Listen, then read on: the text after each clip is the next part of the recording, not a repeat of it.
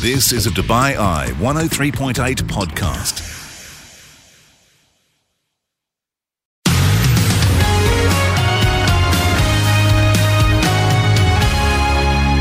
I'm Helen Farmer. Great to have you with us on today's episode. Experts from all different backgrounds.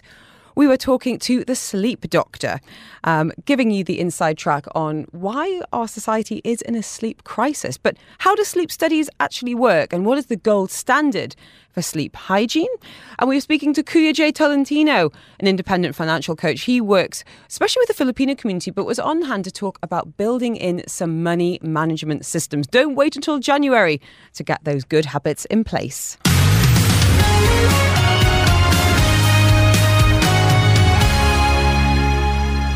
Is society's sleep in crisis? That's what we're asking this hour with Dr. Mohammed Nami, assistant professor in cognitive neuropsychology and neuroscience, a sleep health expert from the Canadian University. So how did you sleep last night, Mohammed? Oh, it was pretty well. Yeah. I would say that I'm really always cognizant about the quality and quantity of my sleep. So last night was a soothing sleep. It was a sweet slumber. Now, I'm really interested in the topic of sleep studies and literally studying people while they sleep, because how on earth are you ever going to get an accurate portrayal of someone's sleep patterns when you're in an artificial environment? Can you explain a little bit about how sleep studies work? So first and foremost, it's about getting some objective, some real, quantification of how the brain and body works during sleep. So we attach some sensors, and the person is going to go through, a very precise scanning of all those parameters overnight. And that is typically done at the sleep clinic, which is a defined platform for it. Sometimes we can do this as an out of center, like a sleep study at home. So it's a home sleep study. And we got different levels, different complexity of the sleep test. But as you indicated, it's an artificial environment. Wires and people. Yeah, exactly. So how close do you think you can get to accurate results in that kind of environment? So humbly, I've done like 3,500 sleep tests over the past 15 years. Wow. And I've had only a handful number of the patients coming back to me saying that we could not sleep well with those wires and sensors and stuff. So fact of the matter is that although the person is hooked up to those sensors and devices, but they can provide us with the least required data that we go for it. If there is a need, we can go for redo tests some of the time when we have the first night effect. This means that we do the test, but it turns out that we've got some, some noises and stuff, or the person hasn't had experience a good sleep quality. That's why we need to redo it. Mohammed, hold up your hands and wrists for me, if you don't mind. Yep. Are you wearing an Oura ring? Yep. So you track your own sleep? I do. Okay. Yeah. Tell me, because I really like the idea of an Oura ring, but for a while I was tracking my sleep just through a Fitbit, and it kind of annoyed me because I'd wake up and I'd feel okay, and then I'd look at my sleep score and go, well, actually, that was a terrible sleep, Helen, and you should be feeling rubbish today. How valuable do you think data is for just, your person on the street who just wants to keep an eye on getting good sleep? Absolutely. So practically speaking, they are not medically graded devices, but they are gadgets, wearables that people use to have a very initial rough estimation about how their sleep is all about, and is it in a good shape or no? They're providing the accuracy up to like 30%. And Helen, what we refer to as a wording as screening. So we do the screening as the very initial step of seeing how the sleep is on. And if there are some, derangements or some signals or something that it's going to be the eye-opener for the need for the consultation with a sleep expert, then we go for it. It's an indication. But there is an indication for sleep test. Now, do you think our sleep is in crisis? And what are some of the common concerns that you get coming to you as an expert in neuroscience and sleep health? Yeah. It is. We are facing a sleep crisis because of the competitive lifestyle and today's 24/7 work and the I mean, the world never sleeps these days, and the people need to, just catch up with the competition and sleep and the need and demand for the work and the personal life.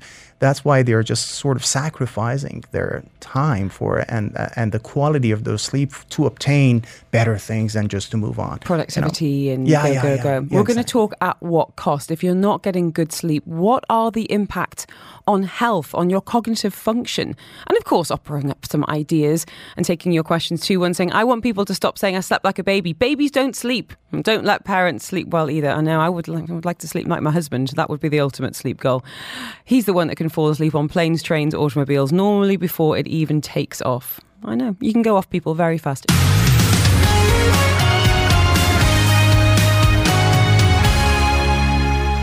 Dr. Mohammed Nami is with us in the studio from Canadian University. He is assistant professor and a cognitive neuropsychology and neuroscience expert. Basically, we are talking sleep today. Just said there's more than 80 different sleep disorders. I can't even begin to imagine how you start to kind of pin it down. But before we talk about solutions, let's talk the danger of not getting enough sleep, if you don't mind, Mohammed. What kind of knock-on effects can having poor quality or not even enough sleep have? So the health consequences of poor sleep is very paramount, and they're leaving, detrimental effects on our bodily health, including obesity, heart diseases, diabetes, mental health disorders, and cognitive impairment. So when it comes to cognitive issues, where there have been very documented research talking about the detrimental effect of poor sleep on memory lapses, on attention problems, on decision-making, reasoning, planning, and executive functions of the people. So when they are taking care of their work-related responsibility or their personal life quality, sleep is very central to their life. So one of the key things is that we are going to prioritize sleep for our health and happiness and success at personal life and work. But we're not prioritizing it. Very few. That's the reality. Obesity, heart disease, diabetes, mental health disorders. I mean, I think a lot of us would, if we put our honest hat on, say we do tend to be more grumpy and irritable the day after a bad sleep. But if it is a sustained pattern of poor sleep, some of these conditions are chronic, really chronic. Yeah. Can we talk about the gold standard of sleep hygiene? If you could wave a magic wand over the bedrooms of the UAE, what would be there or not be there to make sure we're getting a great night's sleep? So the sleep hygiene measures are apparently a set of recommendations that people got to follow. But there are like 8-10 recommendations. But the first and foremost would definitely be to get regular in terms of the sleep-wake pattern. So if we follow the regular schedule for sleep and wake time in the morning, this is the number one rule that we need to follow. And also avoid the use of technology, limiting the screen time after, evening. By the evening time, or avoid the late night meal, and also just to make the bedroom cool and quiet and free from all the distractors, and just be good friends to our sleeping environment or our bed. So and use the sleeping environment just for sleep, and that's an important thing. So we don't watch TV in the bedroom, we don't work on a computer in the bedroom. So we just need to adhere to those rules and principles to just get clear with our sleep integrity, and that is going to help our brain and our body to stand a better state of health. But we know that sleep is of the brain, for the brain, and by the brain. So we're nothing but our brain, right? So we need to take care of that. A message from Arslan saying, are the blue light blocking glasses worth it? Good question. We're talking there about not using technology. You are looking at the woman who will literally scroll until the second I've closed my eyes. So we're going to pretend I didn't hear that. But in terms of, those blue light reflective or blocking glasses, can they be effective in terms of helping our circadian rhythms and our sleep? We can use those things to limit the negative effects of the blue light to disrupt the circadian rhythm, because there is one chemical in the brain called melatonin. So the blue ray is going to disrupt the secretion and the metabolism of melatonin in the brain. So if we refrain from exposure to the blue light in the evening time, that's the best thing. If we're using those filters, this is another solution. But the first thing to get into shape in terms of our circadian or rhythm or wake sleep rhythm is to get into schedule. So when we adhere to this commitment that we have a schedule for sleep and waking hours in the morning. This is the first part of the ABCs that we need to follow. Can I ask you what yours is? What time do you go to bed and what time do you wake up at? So typically when my work schedule allows, I would never go to bed after 12 midnight. And I prefer to wake up before 8 in the morning. That sounds pretty nice. Yeah. So I'm it's like a 10:30 till 5:45 kind of gal. Wow. What about length of sleep? Because I feel like, we've seen a big movement towards, productivity. And I'm going to point the finger at Robin Sharman here about like the 5 a.m. club and this kind of specialization of, as you're saying, being busy, being productive, making the most out of our day, and often at the price of sleep. What about the amount of time we get? And again, Margaret Thatcher saying, 4 hours is enough. So that's one of the things that we get a lot as a question. How many hours of sleep do we need? And the answer is simply listen to your body. So people are different in terms of sleep need. But if I am like an average person as a middle-aged male, I would require like 6 to 8 hours of sleep. So literally like 7 hours will serve me very good. So in terms of the need for sleep and also the regularity, there are inter-individual differences, but there is a rule of thumb that people would require, at least 6-7 hours of sleep. What about those lie-ins at the weekend? Not that I can lie in anymore since having dogs, then since having children. If I'm able to sleep until 7 a.m., I am over the moon. Long gone are the days until sleeping till 10 or 11 at the weekend. Can you create a bit of a sleep bank, or does that actually cause more dysregulation? So the sleep debt is important. So we should not deprive ourselves from sleep for a certain amount of hours. So studies have indicated that if we have a cumulative amount of sleep debt for 48 hours over 2 weeks, this is going to be really, really critical. And that's going to negatively impact our cognitive abilities, our attention and memory performance, our processing speed. It's like a person who has been under the influence of alcohol, and the alcohol concentration is 0.1%.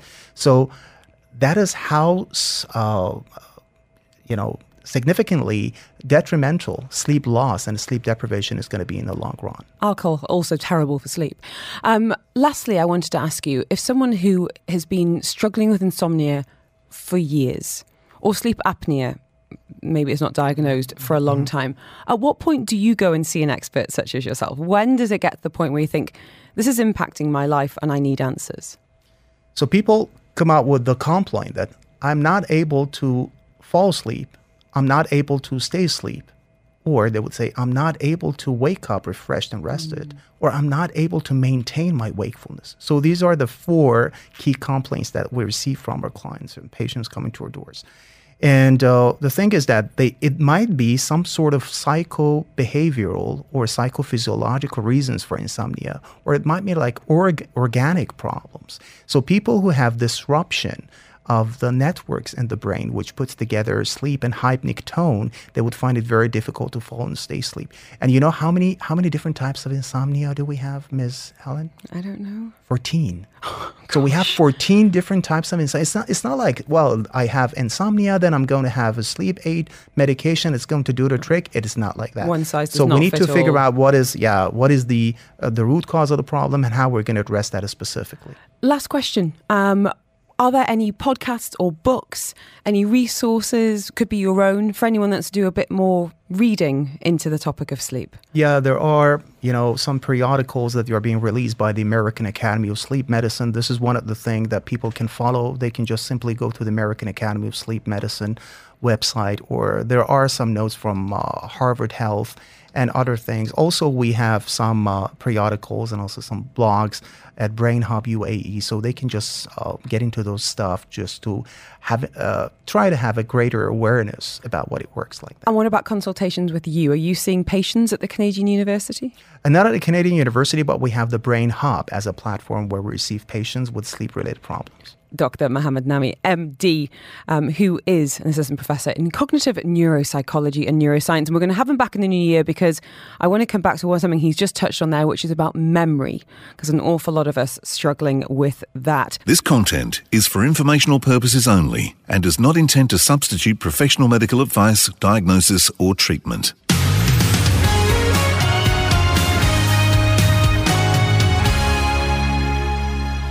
January might be too late to get some good money habits in place. We're ending the year strong now with Kuya J. Tolentino.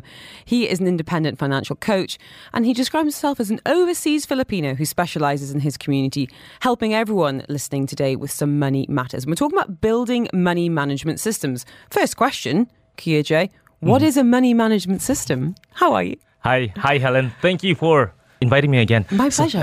So what are we talking about exactly? So a money management system is actually made because I'm not sure if you're familiar with Atomic Habits coach or author. I haven't read the book. James Clear, he said that we don't rise to the level of our goals. We fall to the level of our systems. Mm-hmm. And because of that, regardless of how good your goal is, you will always fall short because of the systems that you make. So in terms of managing money, it's really not just money, actually, but in life. If you have systems built for those things, it's much easier for you to execute. And you don't just focus on the goal, like the scoreboard, but rather you focus on the day-to-day things that you're doing to keep your money in place, tracked, and well budgeted. And presumably the more systems, the more automation or we're all pretty lazy people. So if things are done automatically or these systems are put in place and are, pretty, I don't want to say rigid, but set, there's less room for error or failure. Yeah. Is that a fair comment? That's true. Yeah. Automation is important. Can you give us some examples of good money management systems that whether you use yourself or you advise clients on? So for example, you receive your salary and you set up an auto debit transfer to your savings account, investment account, and your expense account. So by doing that, it's much easier. Automating savings makes it easier for you to prioritize savings. Because normally what people do is that they save whatever is left every end of the month. But you know what happens every end of the month, right? There's emergency sale, emergency expense. Sale. And so many things that you want to spend on. And that becomes a problem. You will think then that, hey, I'm going to earn this again next month. So I'll spend it for now. And then you wake up 13 years from 13 years from now, and then you said, hey, my savings is still at zero. So I had good intentions. This is a rare moment where I feel smug about money. And I don't do this. I don't know. I do it because I'm lazy. Because I do exactly that. I send about 10% of my salary into an investment pot. I put a bit in the holiday fund, which is looking a bit sick right now. And then my emergency fund as well. Yeah. I don't necessarily do an expenses pot. I just use my current account for that, if that makes sense. What about debts and automating paying off of loans and debts? I mean, the bank has a role to play in that as well. But what can we be doing as well? Yeah, that is automating debt payment is also fine because it helps you prioritize your obligations. Because sometimes what many people will do is just pay the minimum, and what they do not see is the fees that are slowly piling up. And what they're really paying for is just the interest and then the other late fees that they have already incurred in the past. So if you have debt, it's really important for you to prioritize debt as well, like automating the payments and also automating your savings.